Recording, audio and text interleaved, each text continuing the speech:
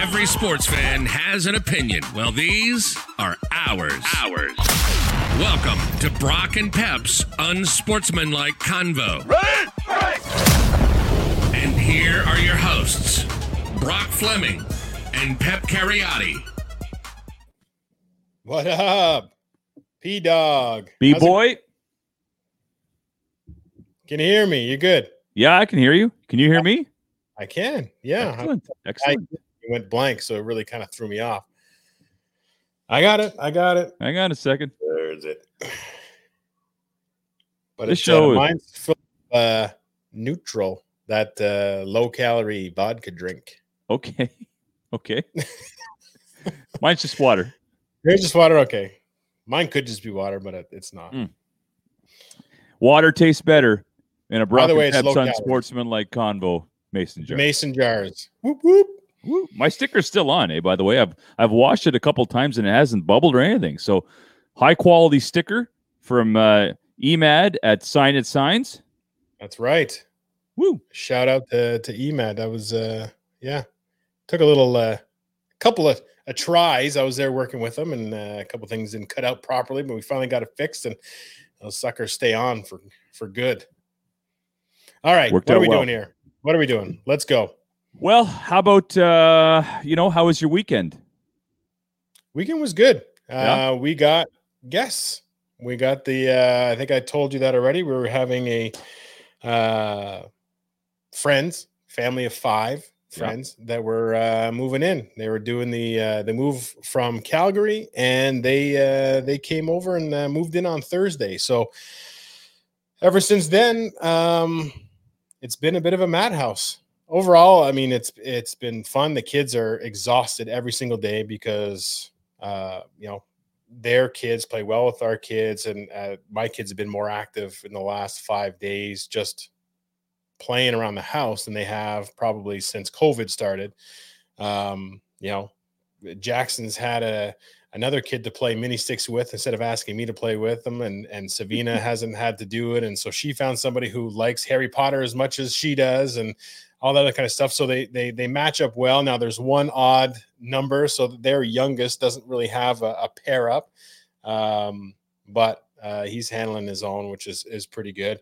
Now, again, from a name and a confusion standpoint, their son's name is Jackson, the same age vicinity as my Jackson. So now it's, what do we call it? Jackson, Jackie, this and that. Anyway, so at home, my son goes by his middle name, Cecil, which is my grandfather's name, my mother's father's name, and didn't want JC, didn't want any other nicknames. He wanted Cecil. So we're starting to use that a bit more. And yeah, actually, I kind of do, because it just makes me, makes me miss my grandfather, and it makes me think of him. And I think he'd be pretty happy to see a kid like Jackson bearing his name. Anyway, yada, yada. Cecil is in the house. And Cecil's in the house, and Jackson's in the house, and Mike right. Shaver's in the house. I love it. Anyways, all that to say, it was a beautiful weekend weather-wise. We have been so lucky here in Ottawa. I mean, we're going to get a crash landing, I believe, on Thursday or Friday. Actually, Friday. Anyway, the temperature should get back down to normal. But taking advantage of this, hey, it's mid-November, and we have summer-like temperatures today. I wore shorts and a T-shirt today, so pretty great wonderful stuff. Yeah. I had a birthday on the weekend, as you know, and it was pretty cool. I didn't get out for the birthday drinks. It was on Saturday, even though your birthday was on Sunday, but I realized you were playing basketball down there anyway on Saturday, probably because it was beautiful, and that's why you were down there. So I apologize for not being able to make it out for that. But. Super low key. Shot some hoops, and then on the Sunday saw some family, and it was just a lovely day overall. Very low key for a birthday celebration. That where it's usually somewhere out and about, but it's the time we live in. I'm cautiously optimistic about some of this vaccine stuff that they've been talking about today. I mean, we can't, obviously nothing is imminent, but it's good news. It's a positive. Maybe we can get back to normal, i.e. back to work, i.e. back to sports, indoor sports in the winter. I think I'm looking forward to getting back to normal. So, are you getting it? If the vaccine comes out, because it's pretty rushed, but I'm going to hold off, like I normally do with the flu shot. I hold off just because a different strain has a different effect. I will honestly hold off. I'm not going to lie and say, yeah, I'll be the first in line, because I won't. I also am not the most vulnerable. So I'd rather, if there is a limited amount, I'd rather the most vulnerable get it. I don't mind wearing a mask for another extra month if it means people who are more susceptible to this thing get it first. But I would eventually get it. Yeah, for sure. I mean, the science is there. So it's not like it's going to be, produced and a threat to the community. It's 90% effective. That doesn't mean that the 10% is going to kill you. You know what I mean? So I'm not worried. I don't truthfully, I don't think I'd get it right away. No. Okay. No. Yeah. No, I would wait on it anyway. Exactly. Wait for some more studies and stuff like that, ideally. Yeah. But that being said, doesn't mean I'll never get it, for sure. Big election on the weekend. It took a while. It took a week. I've never seen an election last a week, but again, it's the times we live in. Mail-in votes, making sure everybody gets in. They've never had, but they haven't had a voter turnout to that degree as in a little while, since I think it might have been the 70s or something since they've had that from a percentage standpoint. Yeah. So there's more votes, and again, with the times we live in, there's different ways of reaching everybody. But it made it interesting. Hey, and we're getting the cue from our man backstage that we got to move on to the next segment. But I will say this: no matter who you voted for, let's hope that moving forward we can have a little bit of peace. There's some animosity between the blue and the red, and we're not going to accept the results. And whatever party you vote for, let's just try to move forward peacefully and work together. And that's all I have to say on that. So, agreed. Yeah. The only other headline, or the other thing I'm going to mention, is it happened tonight. And I messaged you. I messaged our buddy Mike in the background. Actually, almost everybody I knew at the time. My agent sent me this picture, and I got super pumped about it. This was on the Montreal Alouettes bookstore boutique site. It was a game-worn 2000 jersey from, the Bears My Name. It's the game-worn jersey. And it didn't take more than about 20 minutes before my dad snagged it up and told me he already bought it. So it's off the market. This is actually a screenshot. You can't go back online and see it. Whatever. It made my day. And so I got this jersey coming. I don't know if I'll get it framed or something like that, whatever. But it's kind of nice. I didn't get a chance to take one of the helmets or anything like that. So I kind of regretted not getting something, and then this just happened to show up, and he said, "Hey, look what I saw on the boutique site," and I only had to wait 20 years to get 40% off. Anyway, okay, that is cool. It was kind of fun, to say the least. Yeah. All right, we're moving on. Cue the music. All right, here we go.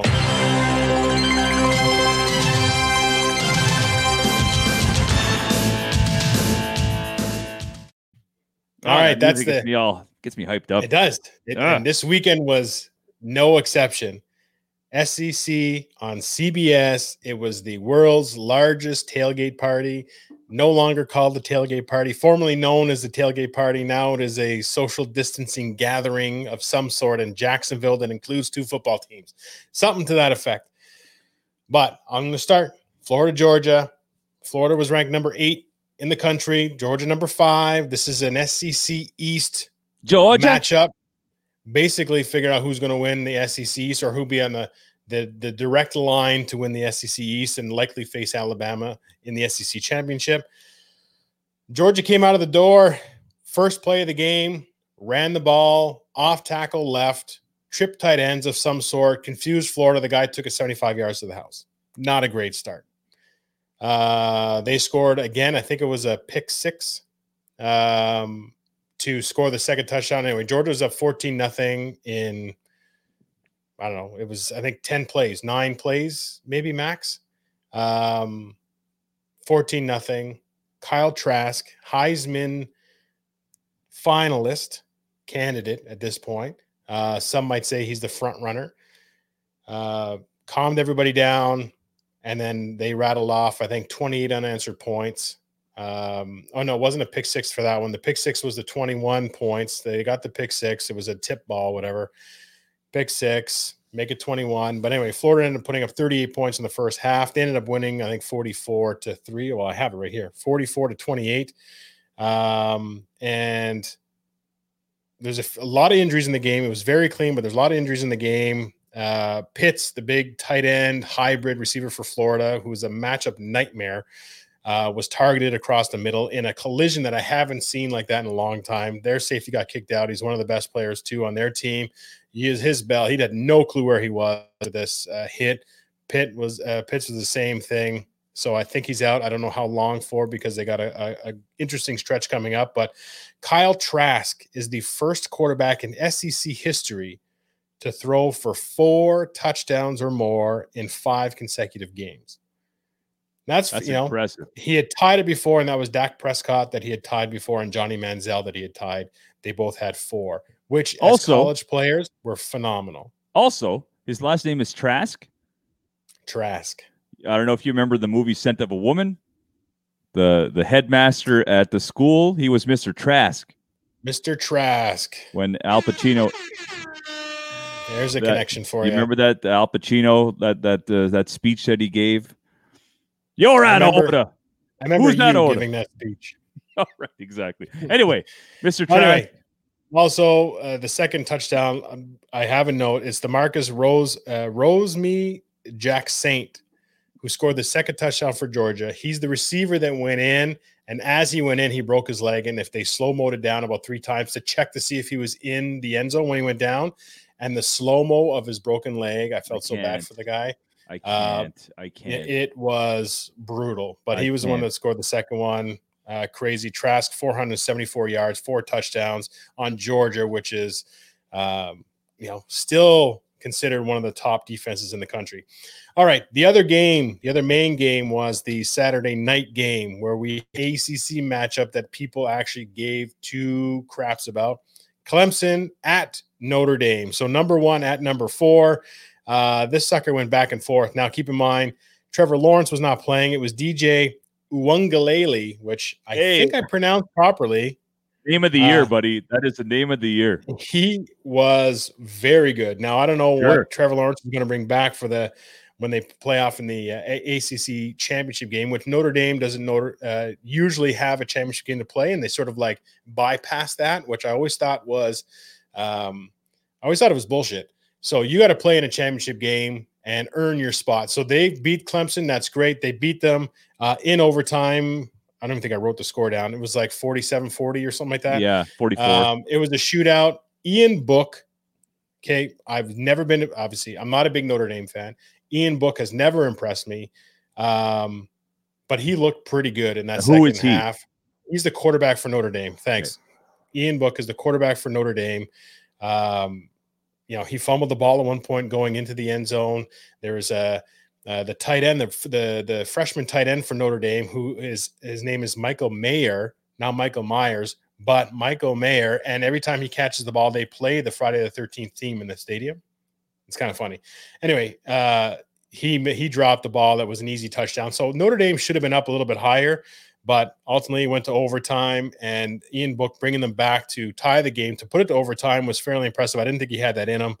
Notre Dame ended up winning it. There was some clock management issues by Clemson in the last 2 minutes where there really shouldn't have been as much time left on the clock for Notre Dame, but there was Etienne, like their star running back, goes out of bounds. Anyway, questionable calls there, but Clemson will clean that up before next time. So I would be hard-pressed to see Notre Dame. I'd be very impressed to see Notre Dame if they beat Clemson twice. I will give Notre Dame as many props as I possibly can. I don't see it happening, but if they do beat them twice in a season, I will eat my words. Was Book the quarterback last year with Chase Claypool? Yep. Excellent. Yeah, but he wasn't. He's a lot better this year. Excellent. Other than that, there's a few of the games that came to mind or that I watched. The USC-Arizona State game, that was a 9 a.m. start Pacific time. 9 a.m. Who wants to play football at 9 a.m. who isn't an 8-year-old tyke in Ottawa? Right. So these guys are playing, no idea why, but they started at 9 o'clock in the morning. Arizona took off on them. They were up 24-14. And they have some ballers. I told you not to overlook them, but USC, I got to say, came back. They had 2 fourth down conversions that were touchdowns. One was even tipped. Like, just everything went their way. They ended up winning 28-27. But there's a running back, Rashad White, for Arizona State, that if you watch him, he's like a young Kamara. Like, it's hard pressed to kind of see who he fits in, but his running style is beautiful. And their quarterback, Jaden Daniels, is he reminds me of a Vince Young style, like that long, lanky, can run like a deer. So keep an eye out for them over the next couple little while. And then Keaton Slovis, who's the quarterback for USC, ended up having a great game after a couple of lucky catches, I guess, 381, 2 touchdowns. Anyway, they came back 28-27. Indiana, shout out to who? Shout out to my brother-in-law, who is one of the directors at USC for the athletic department. So he's had he's had his hands full with some of the stuff that's gone on there. So good stuff. So you say, but we haven't been to a game yet. Anyway, okay. Indiana beat Michigan 38-21. People are asking for Harbaugh to be fired, but it's 2020, and there's so many wonky things that you just don't do that this time. Sure. If it happens again next season, then I see Indiana's having a good year. I've been kind of following there. Having a very good year. They're ranked quite high. It's a notorious basketball. That's a notorious basketball program at that school. I think football kind of falls second when it comes to that. So yeah, good on them. They're having a great year. I was this close to going to Indiana, and then they fired all their coaching staff. Indiana, really interesting. Yeah, they were kind of the lead on that. But anyway, played very well. They beat Penn State. Now they beat a fairly weak Michigan team from what we're looking at. But Indiana is the one who's going to compete with Ohio State in the Big Ten East, and we'll see how that game turns out. Michigan had lost to Michigan State the week before, and then Michigan State plays Iowa and gets destroyed 49-7. So again, putting things in perspective, I don't think Michigan's anywhere near where they need to be. Penn State, who was a preseason and beginning of the season, I think they were ranked top 10. There was a lot of expectations, a lot of hope from Penn State. They fall to 0-3. So again, we have a couple Ottawa kids on that team that are going to be playing for a lot of their own pride at this point. But they fall 0-3. They lose to Maryland, which is the quarterback for Maryland, if you're not aware of that, is Tua. Now I can't Tagovailoa. Tagovailoa's brother, Talia Tagovailoa. That's right. And again, he comes from a good pedigree. He's not far off what his brother is. He's electric. And Maryland beating a Penn State is something that doesn't usually happen. So watch for Maryland to at least be competitive in a lot of games. The other game I watched, the last one I'll touch, nobody cares. It's Liberty. They're 6-0. They're at Virginia Tech. Okay. The game is 35-35. Liberty, so Virginia Tech had just scored the last touchdown to tie it up. There was like 17 seconds left. Liberty gets a couple passes. They get into a spot where they can give their field goal kicker a 51-yard try. Line up, snap the ball, kick. It gets blocked. Virginia Tech picks it up, takes it to the house. But the Virginia Tech coach had called a timeout to ice the kicker. Oh, no. Pull all that back. Liberty gets in the shot, kicks the field goal, wins the game. 38-35, and that's how that thing ended. Terrible. And, I hate the ice the kicker. I hate it. Because I don't know if it even works. Nah, I mean, especially when you call a timeout and the kicker still has a chance to boot one, as a sort of a practice kick, because they'll go through the motions anyway. You may as well just let the guy pull a Mike Vanderjagt, and miss it. Pitts that field goal. The guy didn't even think about it and he missed. So I mean, it's just I hate that. Anyway, that's it for the NCAA for now. And we got a Facebook user saying NCAA football, yes, guy, roll Tide. If I had to put money on it, I would say that was Christian Couture, but we'll see. Anyway, same kid, Christian Couture, Mac Jones, some love. The quarterback for Alabama is very good. He's very good, but this week they didn't play anybody who was worth noting. So moving on, actually, I think the Alabama-LSU game that's coming up possibly this weekend. I think just got postponed because of some other COVID tests. So lovely. Again, we're going to see how the rest of the college season plays out. Tough one again, and what they decide to do in terms of expanding the playoffs and how many games make it qualify for finals. I think the Big Ten, you need to play at least 6 games in order to be in the championship game. So again, we're going to see a lot of things happen over the next little while from a college football standpoint, but that's what I got for this week. Hey, all right. Listen, Brock, college football isn't my expertise. So as you talk, I learn. So it works out perfectly. Out of all the sports, all the major sports, and even some of the independent sports, I'm a big fan. I'm pretty knowledgeable about players and strategies. College football is the one thing I'm a step behind, or 2 steps, in fact. So I appreciate the information. I appreciate the you give us the inside scoop on college football. So thank you. I appreciate it. We're gonna have to get you out watching some of it. Let's just listen to this one. You got to start watching and really embrace it. I will. All right. We're getting the timestamp. Time to roll. We're doing all right. That's good. We're doing all right. Before we get into the NFL scores from the past weekend, because there was a couple of great games, I want to just mention briefly some of the transactions that the Blue Jays might make. Some information on Vladimir Guerrero and the off-season strategy that he's taking in terms of weight loss and trying to better himself, and he wants to move back to third. But I'll start with the signing of Robbie Ray. They picked him up last year at the trade deadline. I don't even know if you want to call it a trade deadline. There was only 30 games, but they had a sort of a makeshift trade deadline. They pick him up. He's a lefty. He played quite well. If you remember, they pulled Matt Shoemaker in the playoff game early when he was dealing, and they brought in Robbie Ray. Now that's a tough situation. The starting pitcher is an ace; he's dealing, and then you bring in Robbie Ray. I think that was the game plan to begin with at the beginning of the game. So he had to come in and actually, it was a difficult situation for him, and he came in. He pitched well. He gave up 1 run, so I thought he pitched quite well. I like the signing. It's a year contract for $8 million. You're not breaking the bank with this guy. Again, lefties are a hot commodity in the majors. So I don't know. I just want your thoughts on them signing Robbie Ray. You saw a little bit of him this year. A little bit, yeah. Not as much as I would have liked, to be honest. Grunts. He grunts like Monica Seles when he pitches. That's actually wild. If I go back into my my little notebook there, everybody's like, "What are you writing notes for when you're watching sports?" I'm like, "Because all the stuff I forget to say when I want to say it to Pep when we're doing it." But that was in the notebook. I'm talking about exactly. I turned it on, and then at one point I thought somebody changed the channel to a women's tennis match.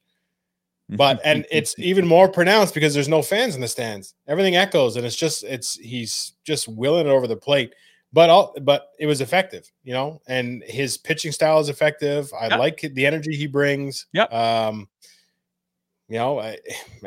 anybody who can't see the TV or maybe has eyesight problems knows who's pitching because they just got to listen to that grunt. Well, that's it. And he's not the answer. Okay, they've made it clear that there's money to be spent. They're going to go out and they're going to attempt to sign one of the big fish in the market. And we talked about this. The Jays are one of the few teams that hasn't suffered from COVID in terms of their financial situation.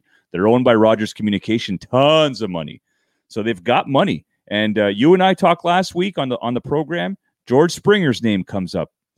I am all in on this guy. He's a champion. He's won a World Series with the Astros. Hits for average, hits for power.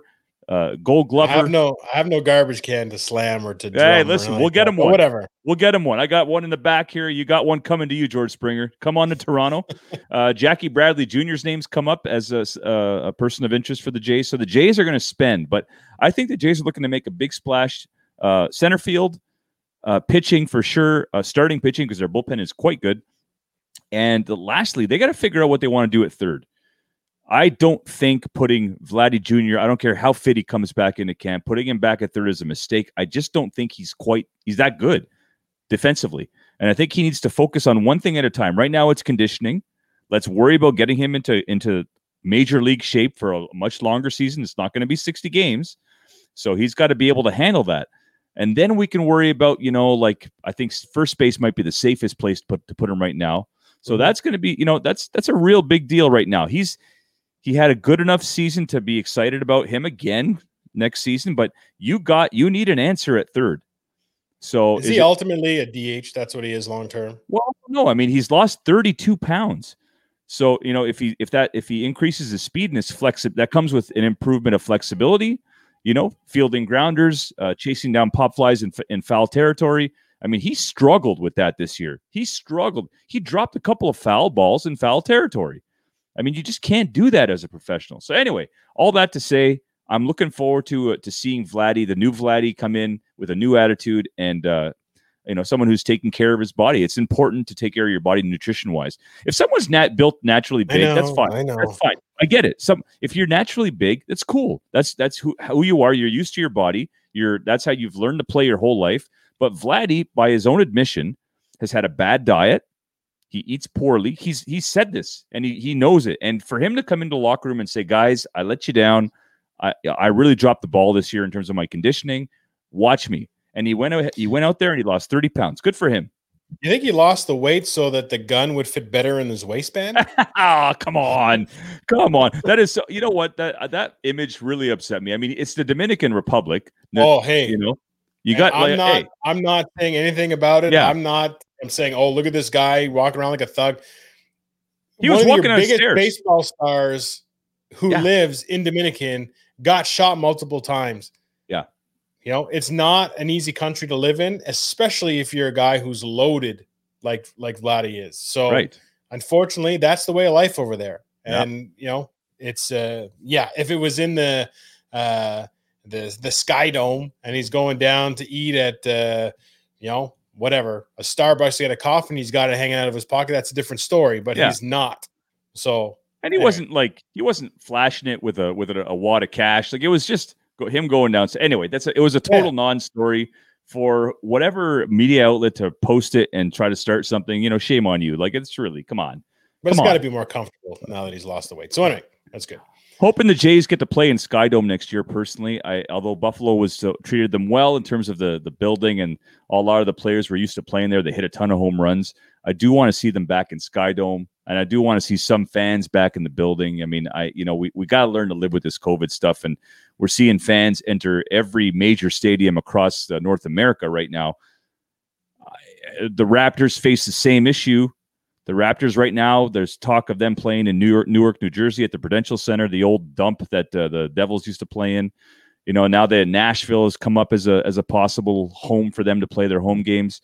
I mean, they're the Toronto Raptors. I want to see them at the ACC. How do you feel about that? Does it matter if there's no fans? What's your thought? Well, I mean, I want to see things get back to normal. That's what I want to see, and that's where the fans come into play. I want to take my kids to the ball game before they're too old to want to hang out with dad. I want to go.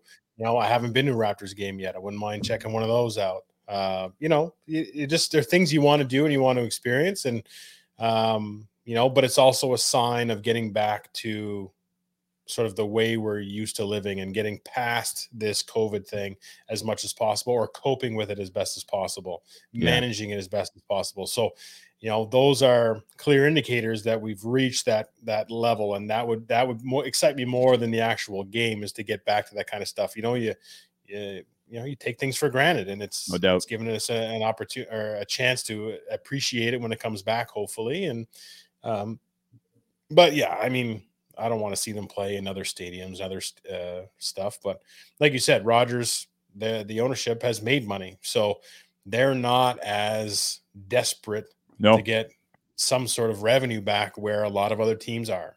So I will say this, it's one of those situations right now with the Raptors that the NBA just agreed to a shortened 71-game season, which will start December 22nd. All right. So there's the offseason. It has begun. Like, normally there's a little bit of time for teams to assess their own free agents, check the market, all that good stuff. The Raptors now, well, every team really, is basically, they got to start putting their team together. I mean, the December 22nd is a month and a few days away. You kidding me?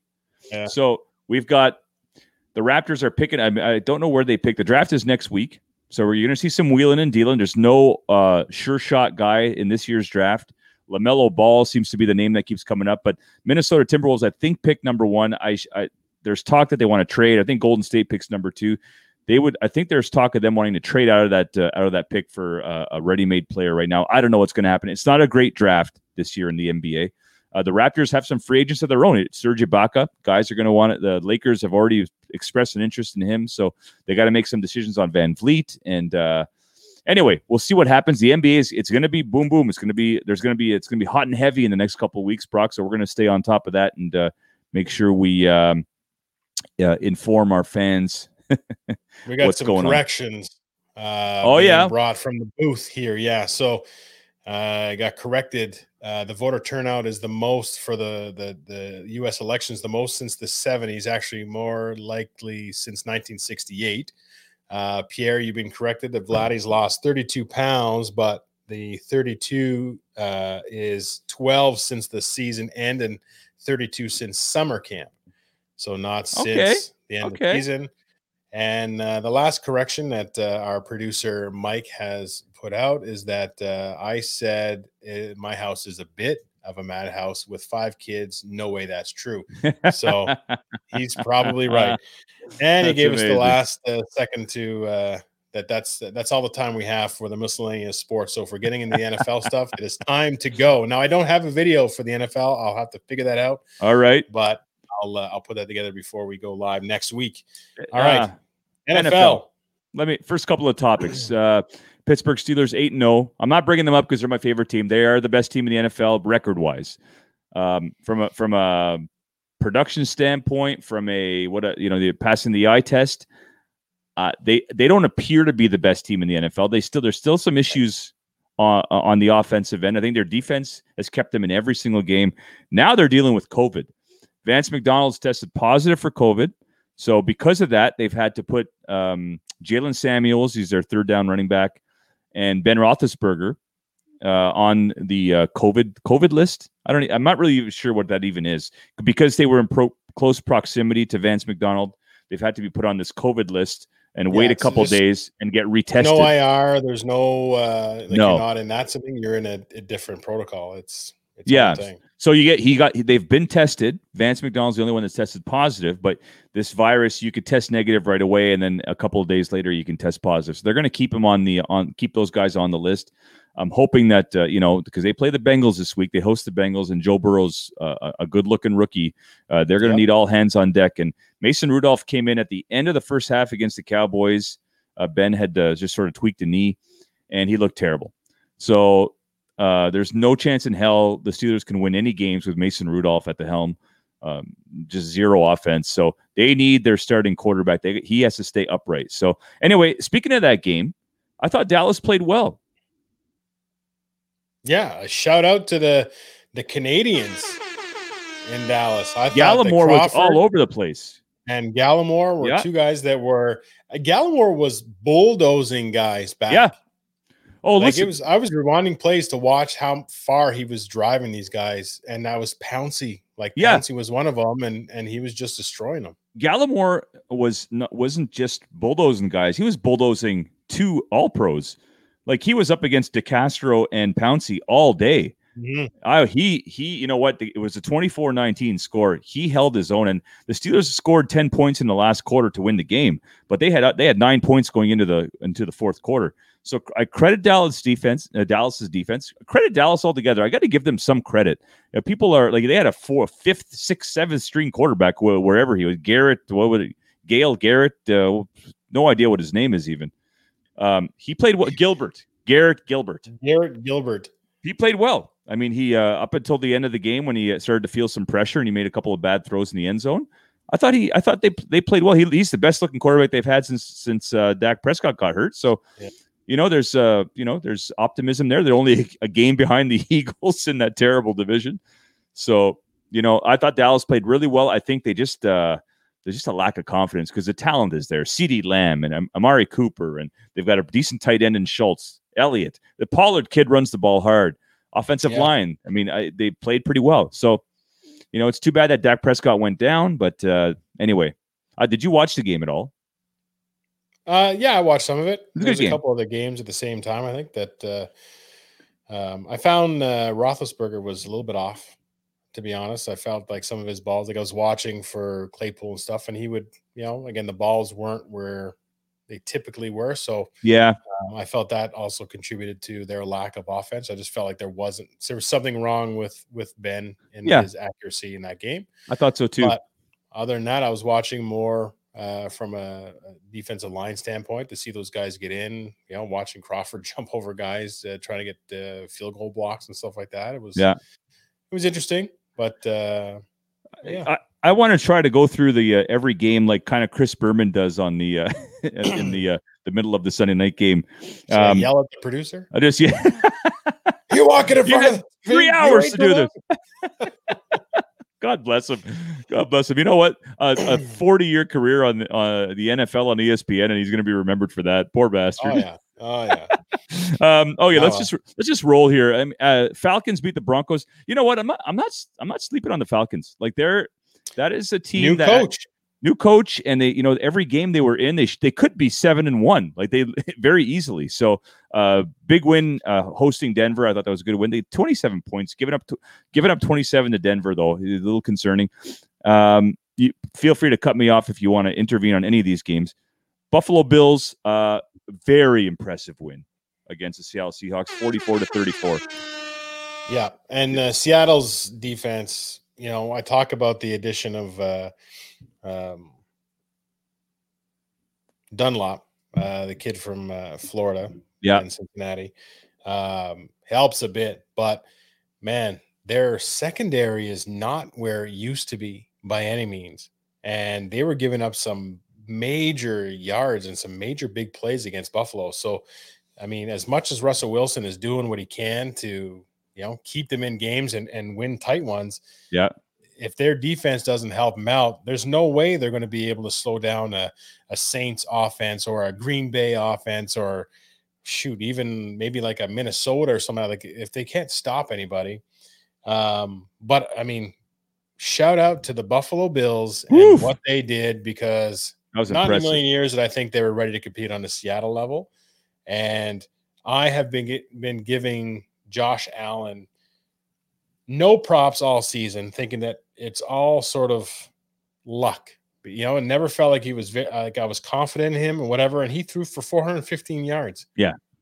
3 touchdowns against Seattle. Like that's, hey, maybe game plan. He is where he's supposed to be. So, great job. I thought they had a good game plan going into that game too, because Seattle's obviously one of the top teams in the NFL. Just a couple of really, really odd throws. Russell Wilson threw an interception in the end zone while he was scrambling right. You never see him make that. It was a flutter ball too.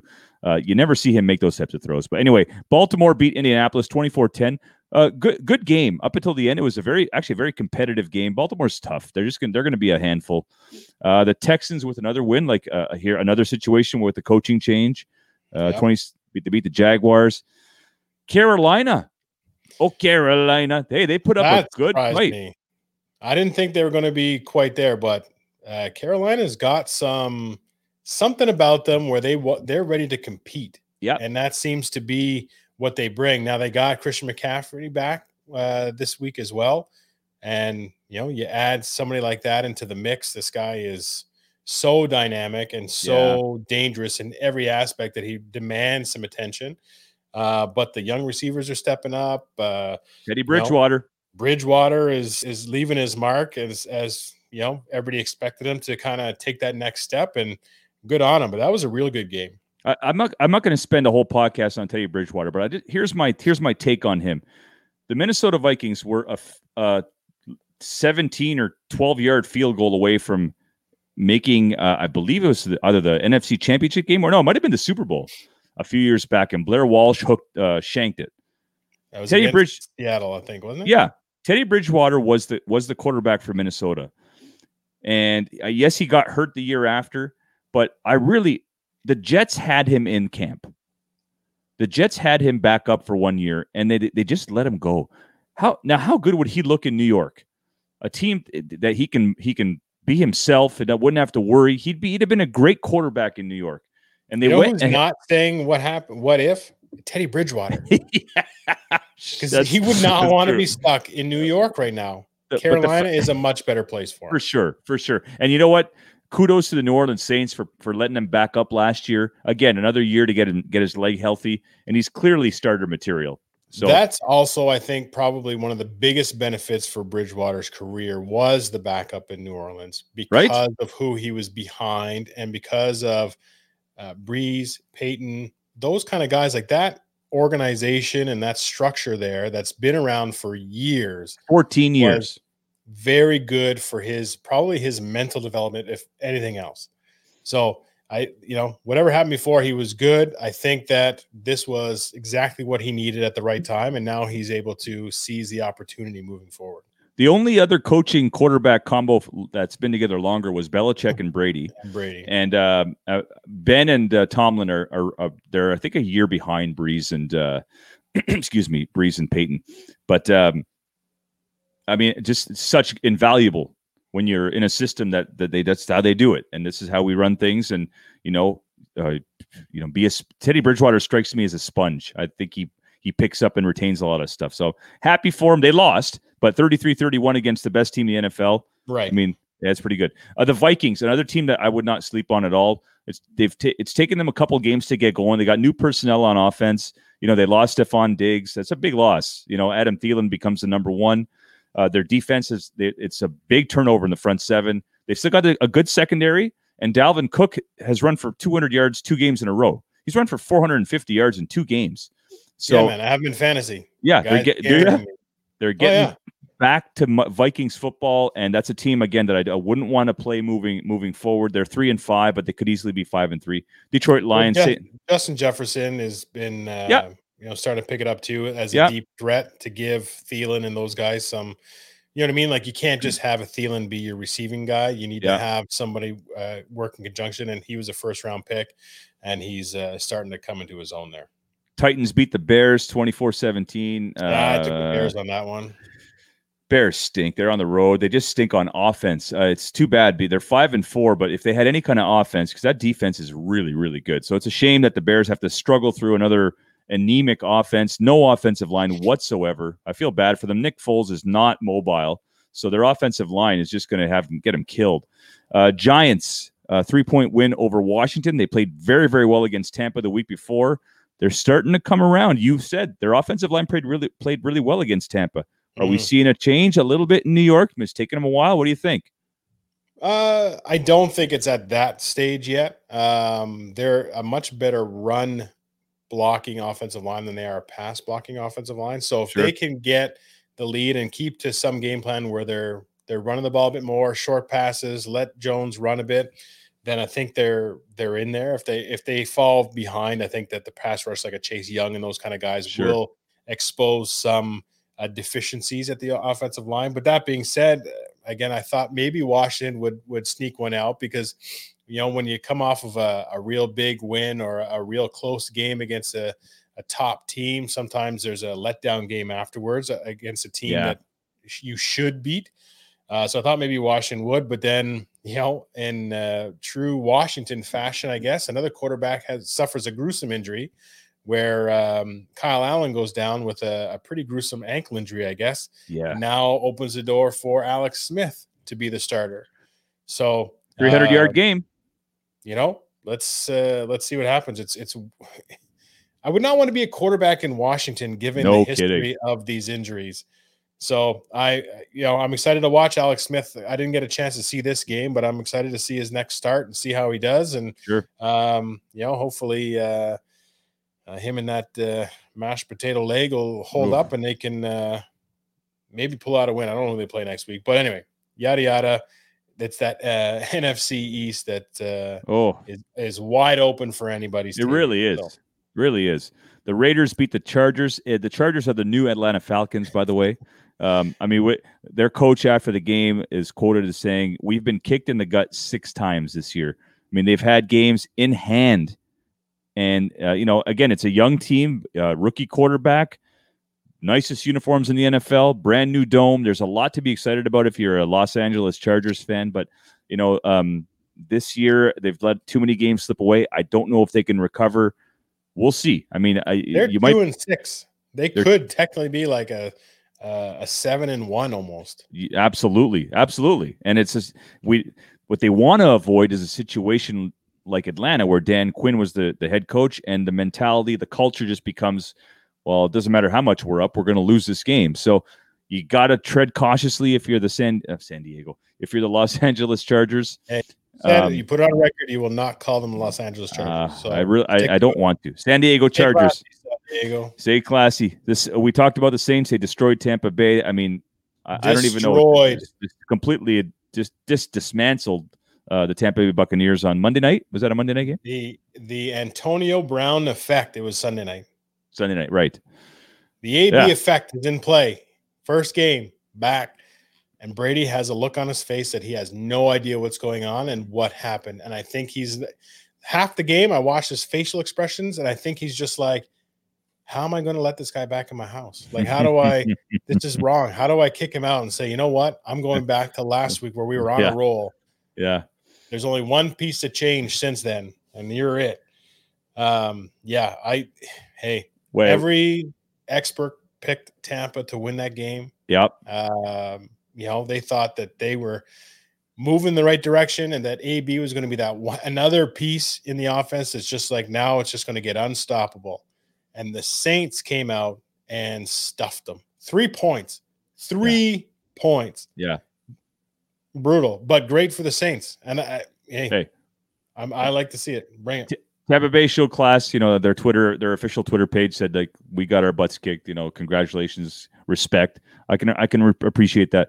We can have a whole show on Tampa Bay, and my thoughts on Tampa Bay are, they've brought in a lot of high marquee guys, but a lot of them are old, and if they're not old, they're injury prone. So I haven't even seen Fournette on the field. You don't see Shady McCoy. Gronkowski doesn't look like half the player he was. He really doesn't. He's a good blocker.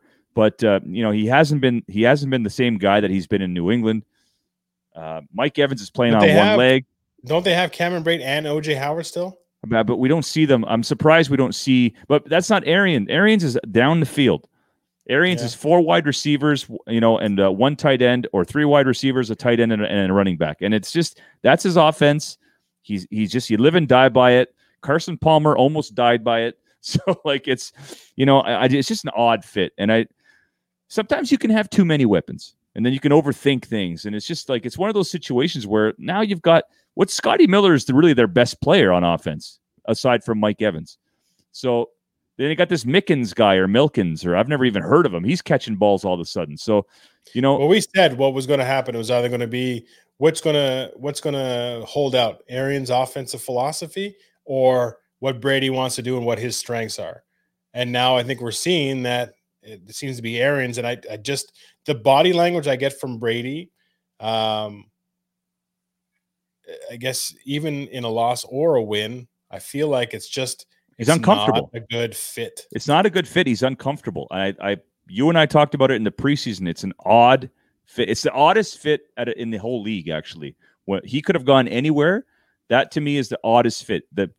Of all the coaching philosophies and styles, that one doesn't make any sense to me. But anyway, we're seeing it. We're seeing some issues right now with it. I always picture him having a thought bubble on the sidelines that has a picture. I wonder if Belichick is thinking about me as I'm thinking about him. Hey, speaking of Belichick, they came back and won yesterday. Again, I'll never count a Belichick team out until they're mathematically eliminated. So good on Cam. I'm a Cam Newton fan. I might be the minority. I'm just gonna say, I'm a fan of that guy. What has he done to upset anybody? He plays hard. They run him to the ground. He's your starting quarterback, and they run him on option plays, and he's taking hits left and right. And then people complain that he's overthrown somebody. Well, I just took a 300-pound lineman to the chest. So let's give the guy a little bit of credit here. And he's got a cannon, and they have no receivers. Their offense is like nothing. No, I'm like Donald Trump. It's nothing. It's terrible. It is brutal. Sorry, they're terrible. I mean, they really are terrible. They've got some decent running backs and a good offensive line, but on the outside, they stink. They're worse than New York. The Jets. They're pretty bad. And the thing about Cam, like, he actually cares. You know what I mean? Like, you see the emotion this season. Sure. Yeah. And he so wants to produce and to contribute and to kind of get back and show the naysayers and whatnot. And he's in a situation that it's a team that gave him a shot, which is weird. It's only one team had given it to him. But let's get what car alarms going off around here. Somebody stealing my truck. But like, I want to see him succeed. I want to see him do well. I want to see him show the naysayers, that he still has game and that he can play. And it's the emotion that he's showing on the field and off the field, even in those post-game interviews, that make me like him. Yeah. And I cheer for him. I'm rooting for him. I got no problem with Cam Newton. I had my fingers crossed that Pittsburgh would have signed him as their backup, because Ben's going to miss a game or two or more potentially just because of his age and the style of play. And then he could have maybe taken over in a year or two. Like he is a starting quarterback, though. I think he's a starting caliber quarterback. The last game, the last thing I'll say. Yeah, sorry. Somebody asked him, so they had lost. I think it was when he had fumbled, and you could see it was tearing him up. You know what I mean? It wasn't like he didn't care. And somebody asked him, like, do you think maybe you should not dress the way you dress until you play better or something like that? Anyway, I was just like, are you for real? Like, what's the point? This is who he is. He wants to dress that way. Let him be him. He's not, this isn't affecting his play on the field. This isn't, anyway, it was a stupid question from a stupid person at a stupid time. Yeah. That is now making me talk about it. But I think it's stupid. You're not listening to our show, but if you do, I think it was a dumb question. Yeah. Don't be a jerk. Let the guy live his life. He's not doing anything wrong. And I wish you the best, Cam. Yeah, I agree with you there. The last game, which I thought was the game of the week, look, the New York game was good, close, but this game was awesome. The Dolphins and Cardinals was an awesome game. Ooh. And I think we're seeing a glimpse of the future with Kyler Murray and Tua Tagovailoa. They remind me of, if you combine them, they might remind me of Russell Wilson in one body. And if they get half as close to being as good as Russell Wilson, I think both of these franchises are in good shape moving forward. We're already seeing it. I mean, the Cardinals have a winning record, if I'm not mistaken. They might be 5-4 now. It's his second year in the league. So He's like Mighty Mouse. He reminds me of Stoudemire. Yeah, a little bit. Yes, he does remind me of Damon Stoudemire for sure. Speaking of which, I got a book. Anyway, that's another. I got to remind me to lend you this book. 25 Years of Raptor History. It's awesome. Oh, nice. Yeah, so I thought that was a very exciting game, to back and forth, and then the Dolphins eked it out with a field goal, 34-31. Dolphins 5-3. They're rejuvenated. They're rejuvenated. And I would like to apologize for my initial comments when Miami made Tua the starter after throwing 2 or 3 passes in a game. I said, you're nuts. You're going to ruin this kid, because you're putting him in and he's not ready yet. Yeah. You're putting him in. He's got a bye week, and he goes right in against the Rams, which is Aaron Donald in your face. Like, it's a team that you're not supposed to beat. You should have gotten your butt whooped. Yep. And I have been completely wrong in that sense, as I am often enough in terms of betting and figuring out who's going to win these games. But I mean, Tua didn't do a lot against the Rams. I think he threw for like 90 some yards. Like, it wasn't a lot, but there's obviously something there that sparked this team and said, you know what, maybe we have an opportunity now. And it may not be directly related to it, but it might have just been a feeling. Yeah. But they beat the Rams, which was surprisingly enough. And then to go against Arizona, I think I picked the Cardinals anyway, because again, I thought maybe you come off a high against the Rams, even though Arizona's a good team, maybe that magic is run, or maybe Arizona now doesn't take them lightly because they beat the Rams and something, whatever. And they still came out and won. And Tua was a bit more of a larger component of that game and that offense for Miami. But hey, I've been proven completely wrong, and the coaching staff saw something in Miami and Tua, and good on them. If you step in, that's great. And we all have this love affair with Ryan Fitzpatrick, because he's one of the good guys in the NFL, and they were 3-3. And but Ryan Fitzpatrick is, what, when his career's done, if you had to describe him in one word or a couple of words, it would be like 3-3 or 500. I mean, that's his career, 500. He's come in, he's cleaned up messes. He's been on franchises that are in transition, and he's tried to sort of hold things together while the franchise tanks for a franchise quarterback. So, like, you got to give Fitzpatrick some credit, but he was not the future. They drafted this kid to play. And, obviously they saw something in practice where they're like, oh, okay. He's accurate. They have some big targets on the outside. Yep. If he misses them by a foot or two here and there, they're big boys. I think it's Devontae Parker, big boy.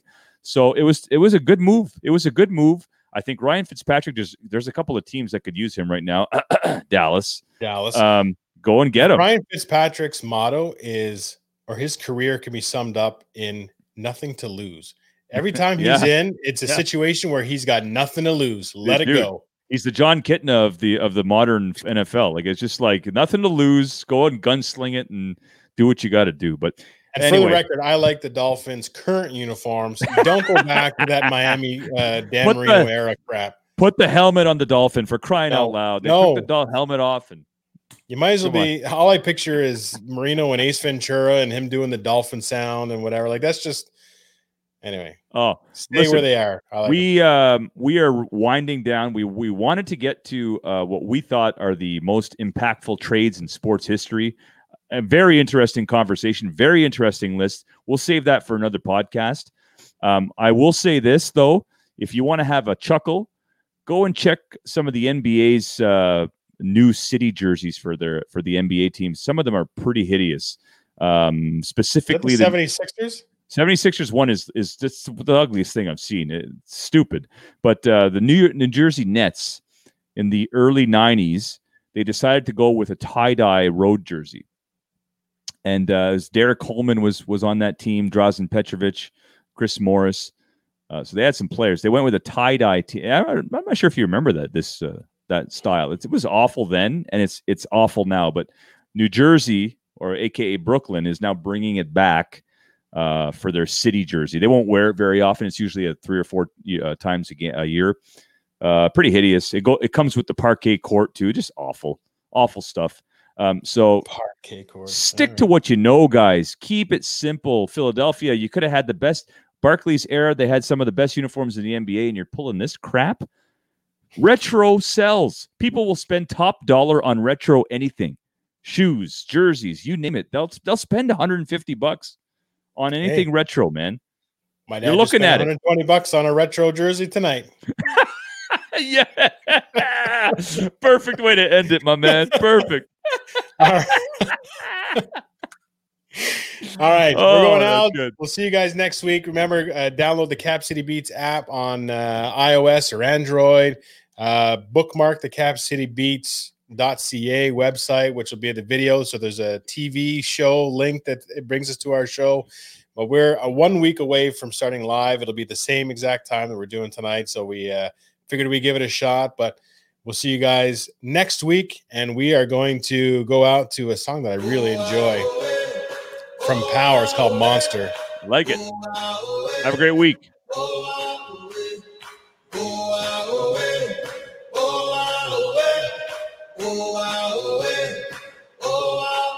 They made a monster out of me. They put a shot in my bed. They get me to the count of 3. They set the house on my tracks. They made a demon out of me. Then they put a cross to my face. They put a circus out for me. 'Cause I got some blood on my hands. But they would see me when I'm coming. I'll be laughing while you're running. Oh, you won't see me when I'm coming. I'll be the monster you've been wanting. Oh.